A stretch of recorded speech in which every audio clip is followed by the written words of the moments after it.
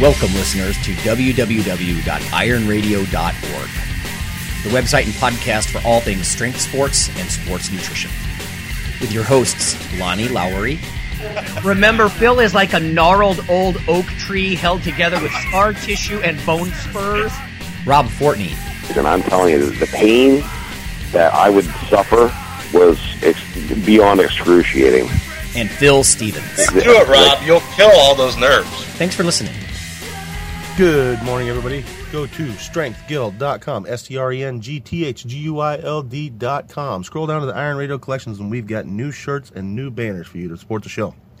Everything from just a regular old banner, regular old shirt, to ones with sayings on them, like Lonnie's Phil is like a gnarled old oak tree shirt.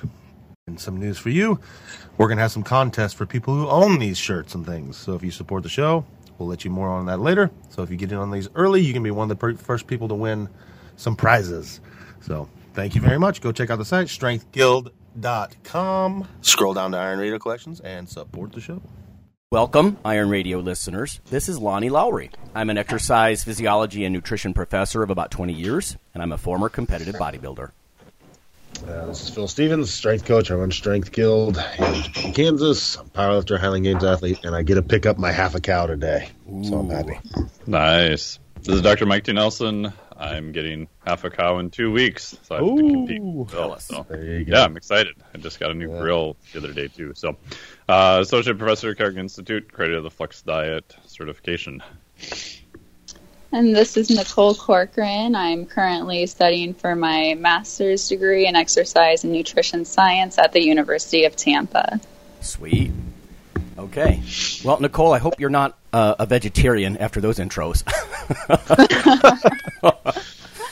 These guys are eating half a cow. Phil may be at a time. So. Yeah, there you go. Everybody, we have just a little bit of news. We don't want to overdo it, so we can get to our guest. We'll talk with Nicole a little bit about her origin story with sports nutrition, why she decided to go so far in school in a topic like that. And then we're going to talk about intermittent fasting, among other things, after the break. So that should be interesting. Let's start with just two little news tidbits. These are not studies, but I think they could be interesting for our listeners just to keep an eye on what's coming down the pike. Strength and muscle sport news. This first one, FDA provides additional flexibility regarding nutrition and supplement facts labels. So if you haven't been keeping up on this, the FDA, because of different commissioners coming and going and the politics involved, it seems like, they, in my mind, they seem to be waffling a little bit on how they're going to enforce things. Not always that they're willing to change rules outright, but just, we're going to give you more time for this, or we're going to enforce that more lazily kind of thing. So this came out, this is about 3 weeks ago. It says the U.S. Food and Drug Administration is announcing additional flexibility for manufacturers who need to comply with the updated nutrition and supplement facts labels. Those requirements were set for January 1st of 2021. So we even talked about this in the classroom, like, the new labels, were they worth billions of dollars, basically to reprint with the calorie number so huge. And they included the added sugars subcategory under carbs and all that kind of stuff. It says this upcoming compliance date applies to manufacturers with less than 10 million in annual food sales. It says the FDA will not focus on enforcement actions. So the compliance remains in place, but they're not going to enforce it. And this is what I mean about sometimes hearing this stuff and it seeming, like it's wishy-washy maybe. But they're not going to focus on enforcement actions during 2021 for smaller food manufacturers. And then this is curious. They specifically mention manufacturers of packages and containers of single-ingredient sugars. So I don't know if this is like the Sugar Refiners Association back at the negotiating table with them or what, because of course there are some groups that don't want added sugars to put on the label. I mean, to a physiologist, Nicole, you know this. I mean, sugar is a sugar, but then the what else is in that food as a package? If you drink orange juice, you have other things coming along with it at least. Instead of I don't know, red number 5 or something like that. It says the FDA has heard from some manufacturers that more time may be needed, especially during the COVID-19 pandemic. So if you're starting to see these new food labels crop up, you may not see the brand new ones on certain, as far as I can understand, certain sugary food products. I imagine if it's entirely sugary, like the added sugars subcategory that was so controversial, that would be like the entirety of the label. I don't know. So, I don't know. Weird enforcement stuff coming from the FDA as far as those new food labels. And this is supplement labels, too. So the supplement facts panels, they might not have to be updated as quickly. This other one, piece of news, this is also vaguely related to COVID-19. What isn't these days, I guess. The World Health Organization endorses clinical trials for herbal medicines to treat COVID-19. Now, I think this is interesting because we hear so much about the vaccines, right?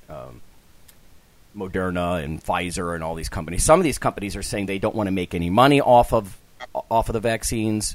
Other companies, of course, are not being so generous. But there are places around the world where people just don't have the money, right, or the access to some fancy new mRNA vaccine from Moderna. So it says the World Health Organization has endorsed a protocol to put African herbal medicines through clinical trials as possible treatments for COVID-19. Now, you might say, well, Lowry, who cares? We live in the States, right? Not to say that certain parts of the United States aren't bad, right? Like Florida, Nicole, but just saying. Mm-hmm. But it says the onset of COVID-19, like the Ebola outbreak in West Africa, has highlighted the need for strengthened health systems and accelerated research and development programs, including traditional medicines. It says Prosper Tumuslime, Tumuslime. He's the WHO regional office director, I think, there in his portion of Africa.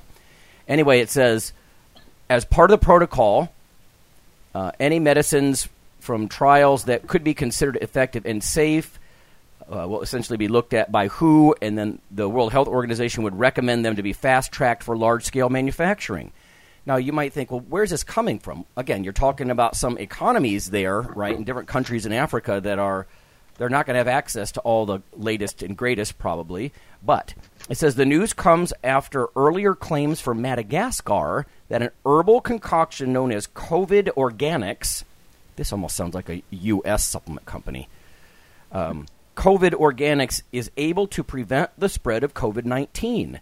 So they're not sharing the results of the clinical trials, apparently, but the president of Madagascar, Andry Rajoelina, says that free distribution of the drink was responsible for the low infection rates in one of Madagascar's capital suburbs. So this was a little piece by Annie Lennon in Lab Roots newscatcher thing here. So I don't know. We may start seeing that trickle over if the World Health Organization starts saying, hey, herbal medicines may be helpful or herbal supplements may be helpful, and we're going to fast track them. I'm going to be curious to see if we start seeing supplement companies here daring, to go into those waters. So we'll have to see. I'm sure they probably will. Yeah. Well, if WHO says, all right, we're going to take this more seriously, all right, you know how these small supplement companies work. They can find people to do little mini trials for them and find something good that they can exaggerate on the label. I suppose if it's an herbal, do they even, as long as they're careful with what claims they're making, I mean, there's no patent or anything else, so if it's an herbal, it should be, potentially over-the-counter, too, in the U.S. Yeah. I mean, I think they're doing it because it's cheap and accessible to people in Africa, right? But I think also because of the Madagascar claims, it's getting worldwide attention, and I think everybody has that little hope. Like maybe there's some botanical, that would actually help in some way.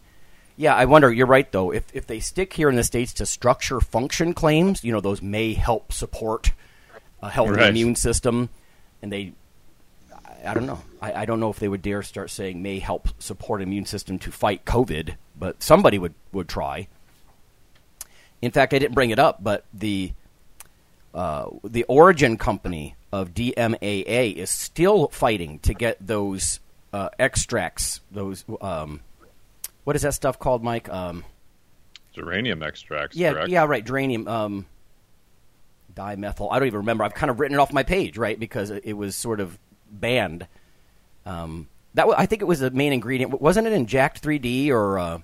Yeah, that was the main ingredient that had it, and other companies soon kind of followed suit. Mm-hmm. And I think it's High Tech Pharmaceuticals is the ones that are still suing the FDA, and they were supposed to have a verdict a couple months ago, I think, but I've kind of lost track of what's happened to it legally. Well, if I read it right, I just read that a judge ruled against them. Like, no, this is either it wasn't in substantial amounts, in geraniums to be considered, but it sounds like it wasn't going well for the company that wanted to fight to somehow keep it going. So the herbal stuff, yeah, it's fraught with gray areas, I guess. Yeah, especially in that even gray area. Now you're talking about something that we could argue may or may not show up in nature. That's probably even debatable in that That's case. what I mean, right? And then yes. Mm-hmm. You're organically synthesizing it. And again, I'm not an attorney in this area. This is definitely not my specialty, but that's an even bigger gray area because, creatine is synthetically made now. Mm-hmm. A lot of stuff that's, based on something that's naturally occurring, you're not taking that thing and the naturally occurring thing. We're not boiling down a bunch of steaks to get creatine. We're using organic chemistry to create it in the lab, even though the end product is literally identical. Right. Yeah. But that even gets messy because now do you have to kind of organically source it? So far, the FDA has said you can, take other processes to make it, but in this case, it kind of looks like not so much. So, and again, I don't know what the exact ruling on this case was. Yeah, I'll have to dig it up. I just read this earlier in the week that there was a ruling, as I understand it, against the manufacturer, that maybe it didn't meet the criteria that the company wanted. But like we said, that's a gray area. I don't know. Maybe somebody more familiar with that will call in and be like, you guys, you're talking about our product. Well, then enlighten us, right? Because, I like I said, at least me personally, I am the world authority on my own opinion. And my opinion is I've written that off my interest list a little bit personally. I only tried that stuff once, actually, and I wasn't a huge fan of how it made me feel, but maybe that's just me. I'm sensitive to stimulants and stuff. Phil, you tried that geranium stuff. Both of you guys did, didn't you? Yeah. Yeah, I think I did. It's been a while. Yeah. But I don't want to go on too much of a tangent with that. So, yeah, anyways, who knows? We'll see similar herbal constituents, something that's natural source, start entering the COVID-type markets. Look what they did with CBD oil and stuff. Like, if there's a new industry that crops up quickly, man, people are falling over themselves to become a part of that. Yeah, and that's a whole nother show in itself. It is, yes, it is. All right. So, Nicole, let's get to you. Let's start with your origin story, as we are wont to do. How did you get started with sports and an interest in nutrition and just all of the above? Yeah, so I've played soccer ever since I was like 8 years old, and I always was working out for that, and then on my own was really interested in nutrition and supplements.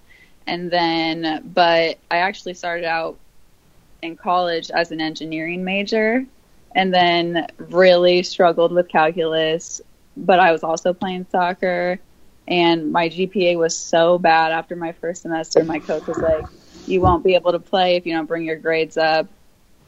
And then at the start of my sophomore year, I actually withdrew and went home to be with my dad because he was receiving a heart transplant at that time. And then after his recovery, I was like, all right, I need to get back to school because I definitely wanted to use the rest of my athletic ability for eligibility for soccer. And then it was kind of like, oh my gosh, what am I going to study? And then I thought, I've played soccer all this time. I enjoy working out. I enjoy reading up on nutrition. Why don't I just go and study in school? So then that's when I transferred to Mount for exercise science. And also played on the soccer team there, and instantly I just really fell in love with it. I was finally like succeeding in school, so I was like, oh my gosh, just relieved that it wasn't me. I just wasn't studying something I was passionate in. So yeah, it just kind of instantly clicked. I really loved learning, like what I was learning in the classroom, and then wanted to start applying that to my own training for soccer.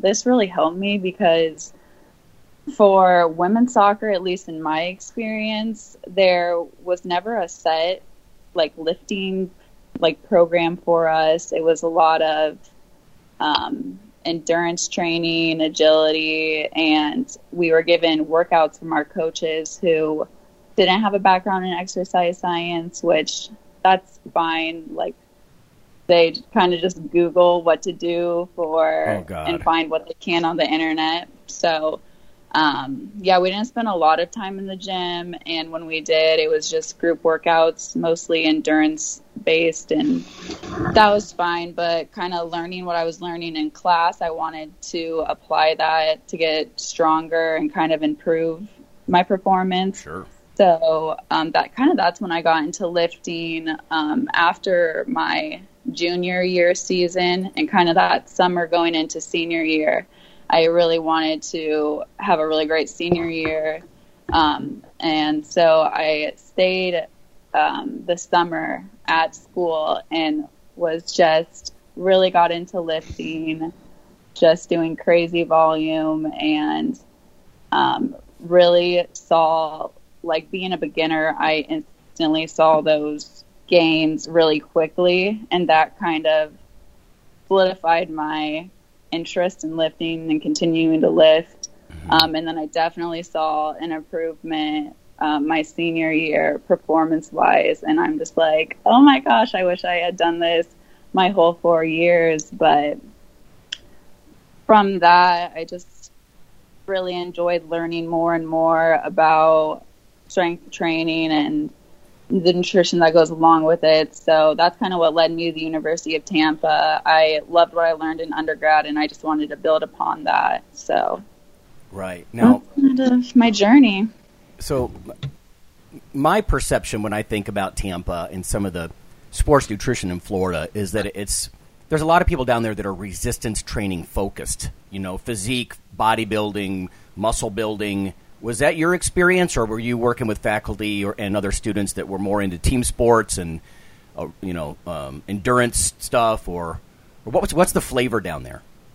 Yeah, I actually really enjoyed my program because it was a real mix of different interests within the faculty. Like one faculty, he did cardiac rehab, so a lot of it was exercising with special populations, and then another professor had a endocrinology background, and he wanted to do more with prediabetes and HIIT training for prediabetes. But then I did have a professor who was really into strength and training, and I had quite a few strength training classes with him. He was really into periodization, and that's what a lot of his work was in. So I definitely was exposed to a lot. And then also we had a nutrition professor who did sports nutrition and like supplements and ergogenic aids. So yeah, it was kind of a lot, but it was only a year program. So I kind of don't like how quickly it went by. I kind of am wanting more. Right. Well, that's interesting. It was only a year. How does that work? I mean, did they accept some courses that you had coming in, or it's just built that way? It's just built that way. It was you pretty much go all year round, and it's pretty intense, like the course load, and it's a hybrid program as well. So we actually only met one day a week, and then did the rest online. So it was left a lot of time for if you wanted to do internships and stuff as well. Okay. Yeah, it's good to get your hands dirty, as it were. Did you get involved in any research down there, or I mean, I guess with COVID and everything, it's kind of hard to do a lot of these things, right? Yeah, I was really disappointed because I was going to get into I think where they were doing something with carbohydrate rinsing, like mouth rinsing with a carbohydrate, basically like mouthwash. Yep. And I was going to get involved in that. And then COVID happened. I went on spring break expecting to return, and then we just never returned. So I really only got my fall semester and a little bit of my spring semester down there, and I came home ever since then. So it was definitely weird having it online, and I'm a little disappointed I didn't get to do more in the lab. Right. Especially, obviously, you have a little bit of background presenting research and writing it up and stuff like that. Not all master's people have that, you know, so because you understand it, yeah, I can see that'd be a bummer not to get to use a little bit of that. Yeah. So nutrition interest specifically for you, it sounded like when you started strength training, the early gains were a big motivator. In fact, we've talked about that on the show before, right? I think a lot of people, they get into nutrition for fat loss purposes, and in a lot of ways, that backfires, right? Because it takes a long time to lose enough fat. Like, you have to really be successful for quite a long time before you start to, other people are like, wow, you lost so much fat, you know, but with strength gains, they come fast enough to motivate you, you know, and that kind of stuff. So is that part of the thing with the nutrition, that you were seeking to, like, nutrition support for the strength gains that you were making?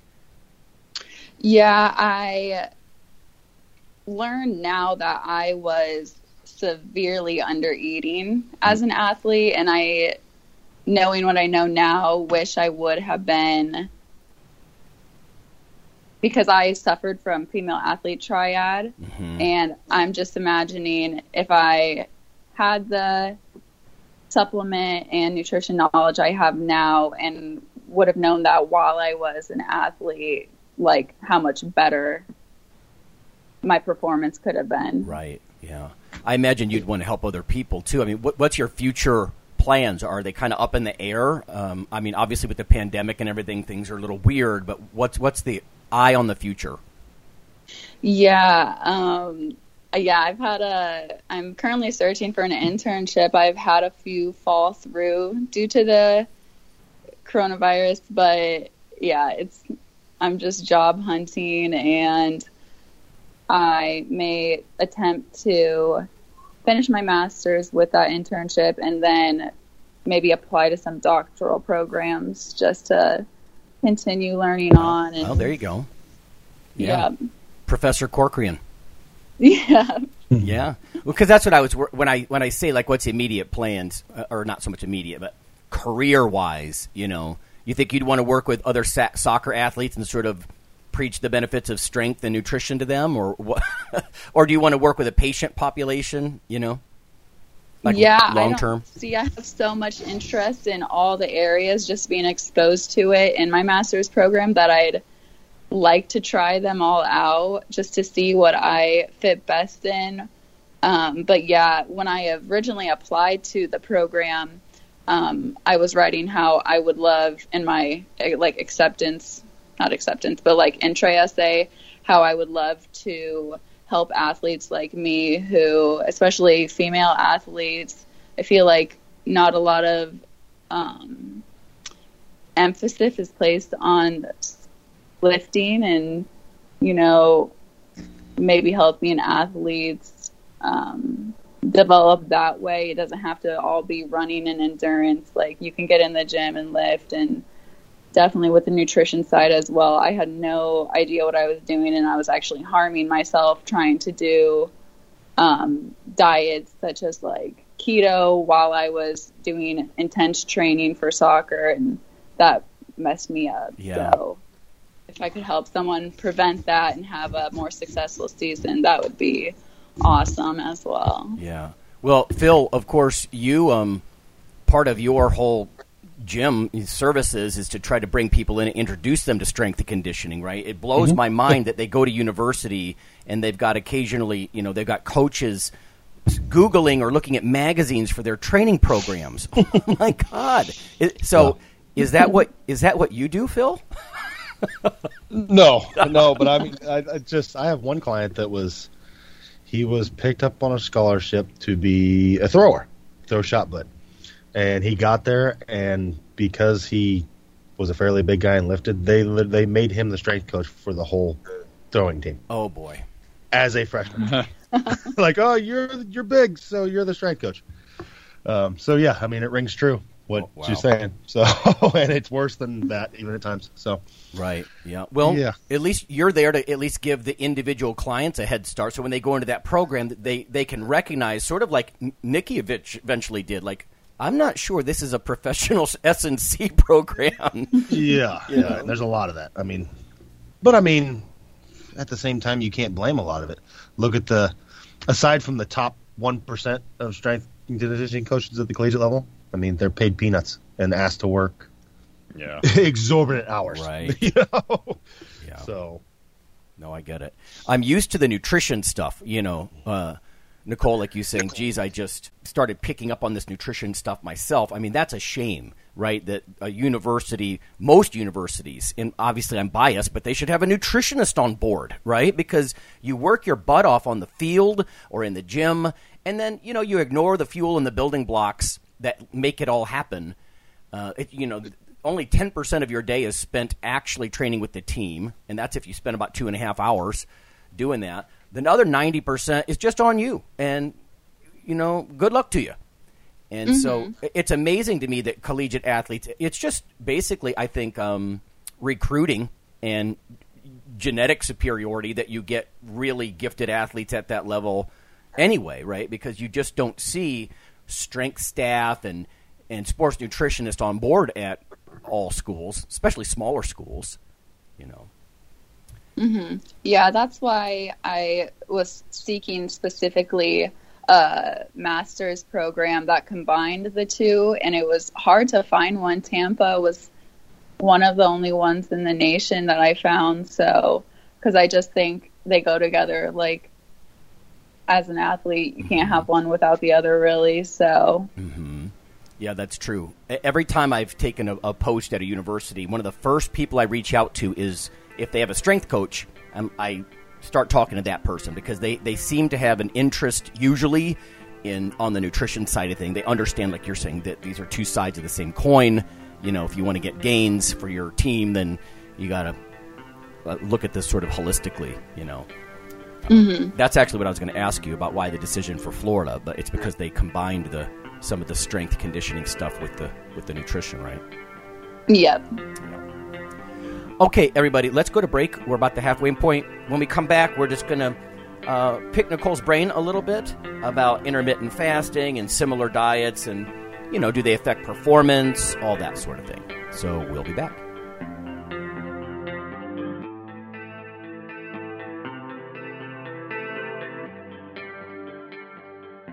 Hello there, ladies and gentlemen. Yeah, you know who this is.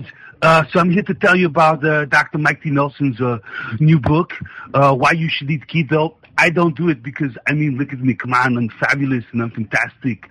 Anyway, you should text the Keto ebook, all in one word, to 44222 to receive your free copy. Do it now!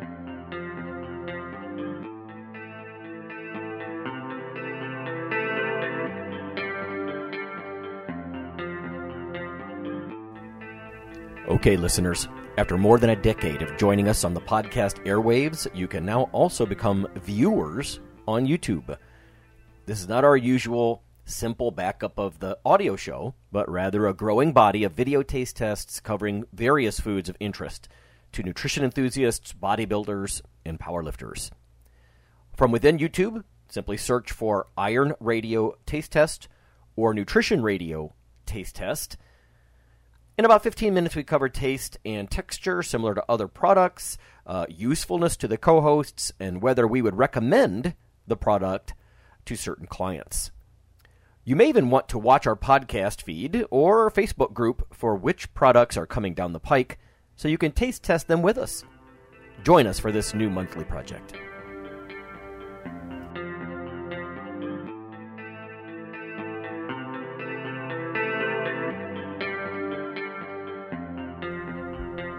Iron Radio is, of course, primarily a podcast. But over the years, there have been technical glitches calling for backup streaming and listeners who wanted the convenience of other sources of audio content. Toward this end, Iron Radio is now simulcast and backed up on YouTube. If needed, please search Lawnman07 or Iron Radio from within YouTube.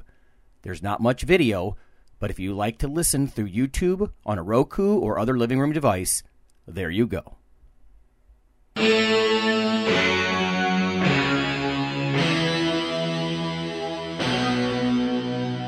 Like your weekly fix of Iron Radio?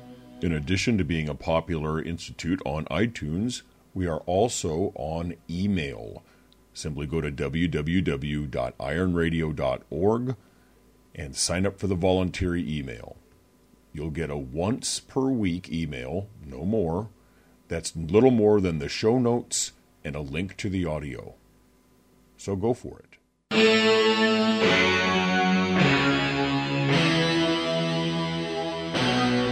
All right, folks, we're back. It's Mike and Phil and Lonnie, and we have Nicole Corcoran with us, grad student, sports nutrition sort of specialty here.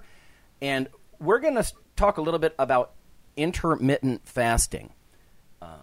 And before we get right into some of the science, Nicole, Phil, you were just mentioning something about Stan Efferding was just mentioning some of this stuff, right? Good, bad, or ugly? What was going on? Yeah, I mean, it was basically just this week, and so it's kind of neat that this came on. But he cites two studies that from the JAMA Network. It's another peer-reviewed deal. But just basically what we were talking about before we came back on the air here. It's just that it's another tool, and it's not magic. You know, there's several studies that just came out that fasting for 16 hours a day may not make a significant difference in your weight loss or health markers if both groups eat the same amount of calories. Okay. And things like that. And then also some muscle wasting stuff. That some of that can be curved by if you're intermittent fasting and weight training. But for the average person, they were seeing muscle was going away with longer fasts and things like that. So he's just like, yeah, it's something that you might use, but a lot of people it's not great for. So it's just not the magic pill that it's being pushed as. Yeah, it is popular. Yeah, and I think there's a genetic component. Over the years, I've read papers about how some people, they just go on hypocaloric diets, hypoenergetic diets, more successfully than others. You know, they don't lose a lot of muscle. Other people lose more muscle. And I imagine there's like genetic and hormonal control and all this stuff, just different between people, you know. It brings me back to that, like we always talk about, it's cyclical. I mean, what was it, 15 years ago? That Warrior Diet came out. The goal is to eat once a day. You know? Yep. And that works, I suppose, as long as you don't eat 7,000 calories once a day. Right. You're right. Yeah. Homeostasis just ruins it, right? All these plans, all of this. Sagan used to talk about 100 years ago, there was in late 1800s, there was this quaint term called paradoxers. And paradoxers were people who had elaborate explanations for something that may or may not pan out, right? Or something that science already knows in simpler terms. And he used to lament, in the modern world, we are awash with paradoxers, So sometimes we want to believe something is, this is the bullet, the magic bullet. And, your body's even keel demand, your natural thermostat for all things, just it kind of doesn't always come out in the wash. Yeah, I was just going to say one of them was the TREAT randomized clinical trial. The main author is Lowe. But what also I think is interesting too is that when you set this up, you're only really going to be limited to one thing you're looking at. And in the real world, because one of the groups was the quote unquote time restricted eating was from noon until 8, but that was an ad libitum period. So they could kind of eat whatever they wanted. I'm sure there's some parameters within the study, but only for 8 hours. And this was compared to eating 3 structured meals per day.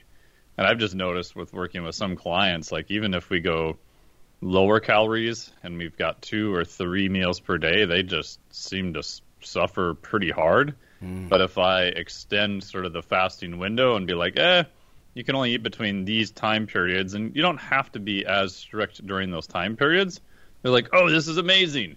And they're eating really around the same calories. But their compliance for some people is going to be better. Other people are like, oh, the thought of fasting is just utterly horrible. It's the dumbest thing you've ever told me to do. I'm like, well, we're probably not going to use it then. Right, for sure. Nicole, let me ask you, like, have you, I know you're familiar with a couple of studies on this. Have you seen, because you mentioned its popularity, is this more of a Gen Pop thing, or do you see athletes trying it? Because, you know, I would wonder, how is this going to affect your performance or whatever, but you think it's more of a Gen Pop thing, or you think athletes might be making the mistake and jumping into this, or what's your perspective? Yeah, I think I would say the population it would work best for would be general population just trying to lose weight. And, you know, it kind of has, I kind of like it because it has easier rules. You just pick a time that you're going to eat between. You don't have to take out macronutrients like with keto. And so I think it kind of appeals to me for that reason. Mm-hmm. And, you know, for athletic populations, I could see it working in maybe a cutting mesocycle or, but yeah, you got to be careful with it just because mainly because protein, you know, with muscle protein synthesis, if you're trying to gain muscle mass or preserve lean mass, I wouldn't mess with it. Yeah, you know, when you talk about like cutting mesocycles and whatnot, the last time I dieted real hard, every Friday I did sort of modified version of that. In fact, a colleague of mine, Ron, who, Nicole, you know, he and I would, on Fridays, we would just basically sip low-dose protein. It was sort of what Chris Shugart was putting out there, that pulse fasting idea, because I was paranoid, fair or not, right, real or not, I was paranoid about losing muscle mass, but I felt like I was getting middle-aged and I had to do something if I wanted to get real lean, in addition to just my usual, you know, pull a little bit of carbs out of the diet progressively over the weeks.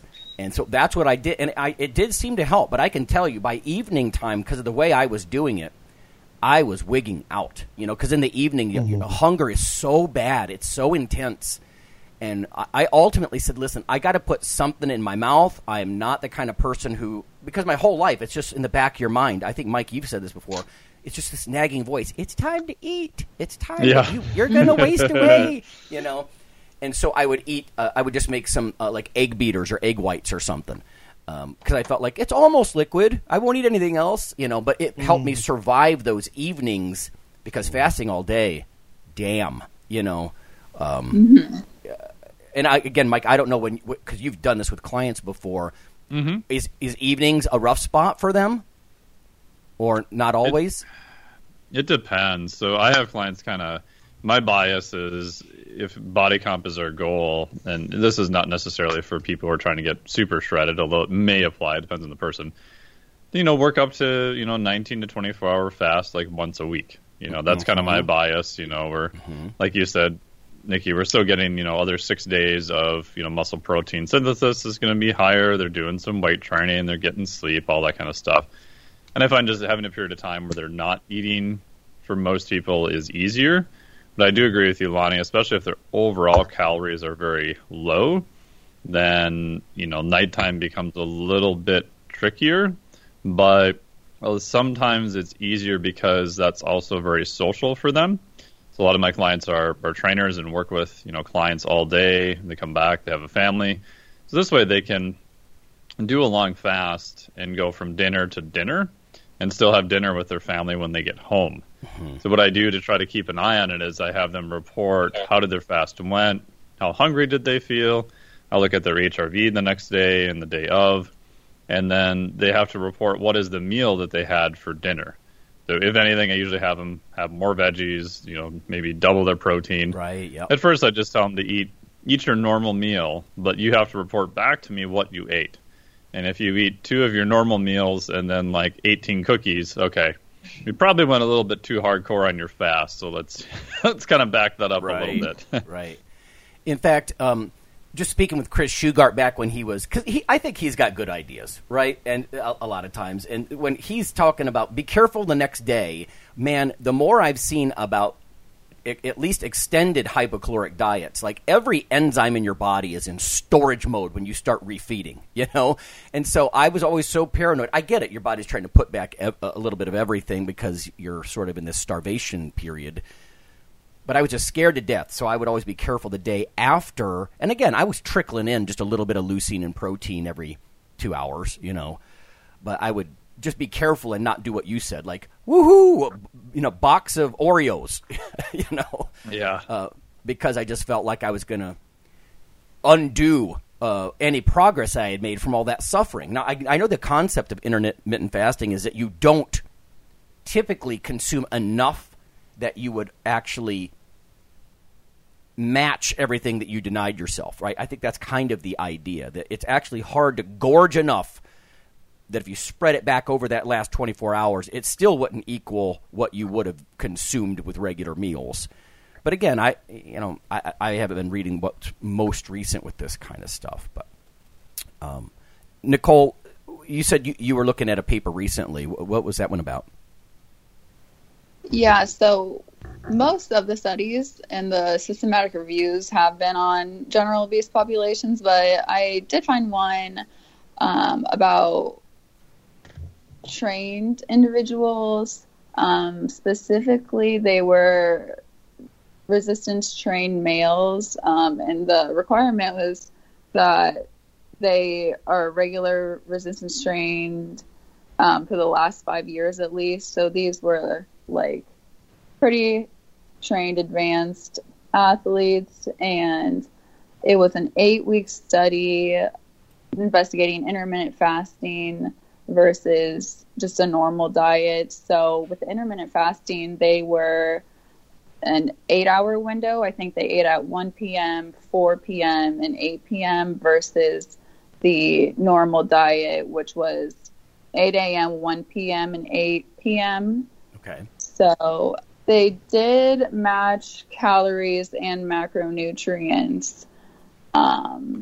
This one I specifically wanted to talk about today because this study is cited a lot because it showed a greater fat loss favoring intermittent fasting, which people could use and say, oh, intermittent fasting it's better for fat loss and preserving lean mass, but upon further investigation into the actual data, there was actually a statistically insignificant 200-calorie difference between the intermittent fasting group versus the normal diet group, which when you stretch that out over 8 weeks, it's about 10,000 calories, which explained the difference in fat mass between the groups in the end.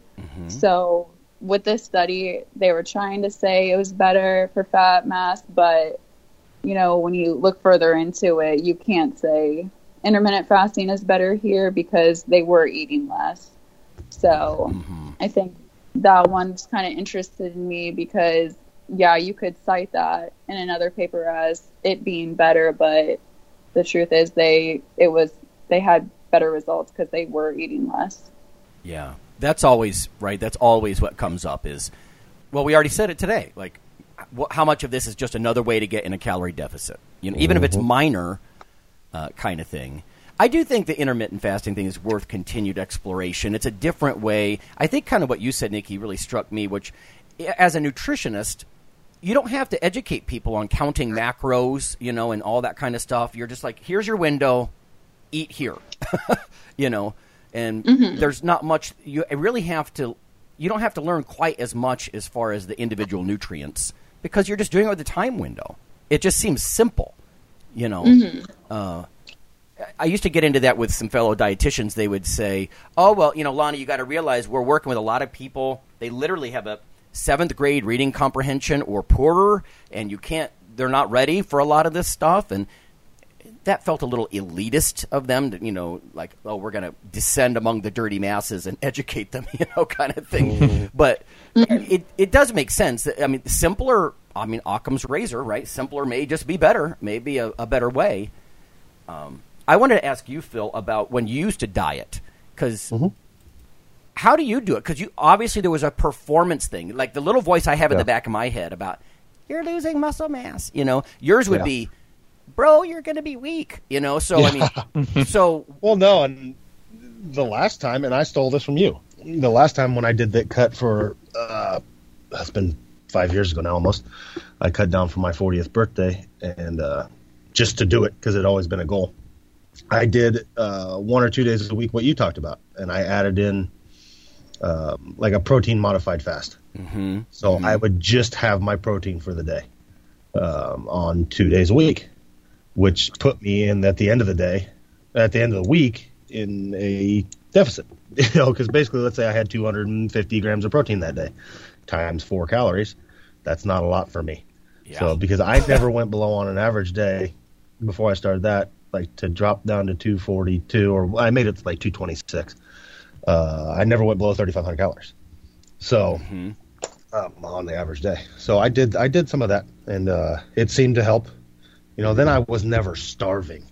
I'd have chicken breast or egg whites, like you said, or just a protein shake, something that had pretty much nothing but fat or nothing but protein in it. And I think it boils down to, is it helpful? I think so. Like most diets for some people, compliance. If the person will do that consistently, it's a good diet for them. Yeah, it's straightforward. And if it's not, then it sucks. If somebody's just like Mike was talking about, if somebody just hates it, well, I'm not going to make you do it. There's other things we can do. So right. No, that's a good point. If your readiness to accept these conditions, if you're pissed at me from the beginning, let's not try that one. No, I mean, like my wife, she doesn't mind not eating. She'll go to sleep and not eat till 1. So, it's probably a good strategy for her. Mm-hmm. She naturally does that anyways. So, for me, like, man, if I had to train heavy, like if I if it was set in my diet, like I'm working with Mike and he's like, Phil, you can't eat till 4 in the afternoon. But Mike, I got to go squat 700 pounds at 10. Well, you still don't get to eat. Well, fine, this is my thought. Right. You don't get to eat because. So I always tend to base my eating around my training. And it's more before my training than it is after. Yep. So, because I want to go into a training session fueled up and ready to go. I can starve after. I'll live. Mm-hmm. But if I can get that good training session in, and I lean that way towards with most of my athletes. Let's be honest, most of the people I work with are competing in something. So, we generally fuel their training sessions, and then they can suffer after. Yeah. I did that. Where they're losing weight. Yeah. When I used to, like in the last month of like a 4-month, sort of cutting phase, there's no carbs left practically. And I would 2 times a day, I'm going to, even if it's 50 grams, damn it, I'm going to have a little bit of oatmeal for breakfast and something before or after I lift, like right around the workout area. Yep. Those are the 2 times. Otherwise, my performance is going to suck. I'm going to lift like a wimp, and I'm going to lose muscle mass because the training stimulus is suffering. Exactly, and that's what I never understood. Like everybody, for a long time there, and we worked for a place that really pushed this, the importance of the post-workout training window. Mm-hmm. And it's like, that's great and all, but if I go in and have a shit-ass workout, what's the point in my because I'm not fed? Yep. That just sucks. Yep. It's the pre-training is much more important to me, especially athlete-wise. We need to go in and have a good session. That's what their life revolves around right now, is the importance of their training as a strength or sport athlete. So we do what it takes to make that good and then adjust the rest of the diet towards their, aesthetics or, their body composition. Right. Yep. So we do the same thing. I mean, it all depends on your constraints too. Like you guys said, if you get to the point where you have such a low amount of carbohydrates, then where you strategically place them is probably going to make a much bigger difference. Mm-hmm. If you're off season, and some people I worked with are at 500 grams of carbohydrates a day, it's like, who cares? You're constantly having enough. It doesn't matter. Yeah. Yes. But if you're down near even 100, which is I'd say is low, and people are going to go below that, obviously, if you're trying to get really lean or you've got to do something crazy, I just find that, I'll put them beforehand, maybe the night before, whatever will generate the biggest bump in performance and then lower drop in their HRV the next day. Mm-hmm.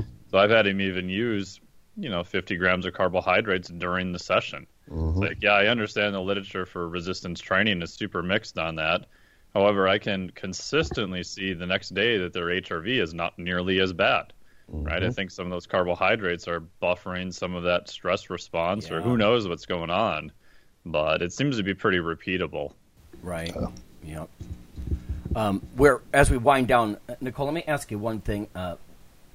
What about as far as, like you mentioned female athlete triad before, what's your personal, just asking for your opinion here, really, professional opinion, as far as people that are trying to rebuild after they've dealt with that, do you think intermittent fasting, is this a good thing or maybe not? Because on one side I can see that you're not obsessively counting stuff and worried about stuff. You're just eating in a certain time window. You're just eating. But on the other side, it does call for a certain amount of discipline. What are your personal thoughts about that? Like someone who's trying to rebuild or they've experienced some level of female athlete triad or eating disorder in the past. What's your thoughts on intermittent fasting for them? Yeah, when I was first thinking about it, I was like, probably not for them. But I do like the point that you brought up that, then you don't have to worry so much about counting calories and macronutrients, and it's just kind of a time where you can eat ad libitum. But I don't know, for me personally, I have problems eating a lot in one sitting. So for me, if I have problems getting it in through the whole day, like 15 hours. So I probably wouldn't do it for myself, but yeah, maybe for others. It's just so highly individual, really. What works best for each athlete. Yeah. It's like when we talk about counting and everything, diet records and that sort of thing. Like the one group I'm very wary doing that with, of course, is someone who, if they've had, especially like something related to anorexia or something, logging is usually a good idea. But there are some times when it's not such a good idea. There's got to be a looser, less obsessive, quantitative way to keep track of things, or keep it simple. Okay. Well, thanks for joining us. We're just about out of time. Yeah, thanks for having me. It's good to get some thanks for being here. Thanks. All right, everybody. We will catch up with you again next week. Sweet.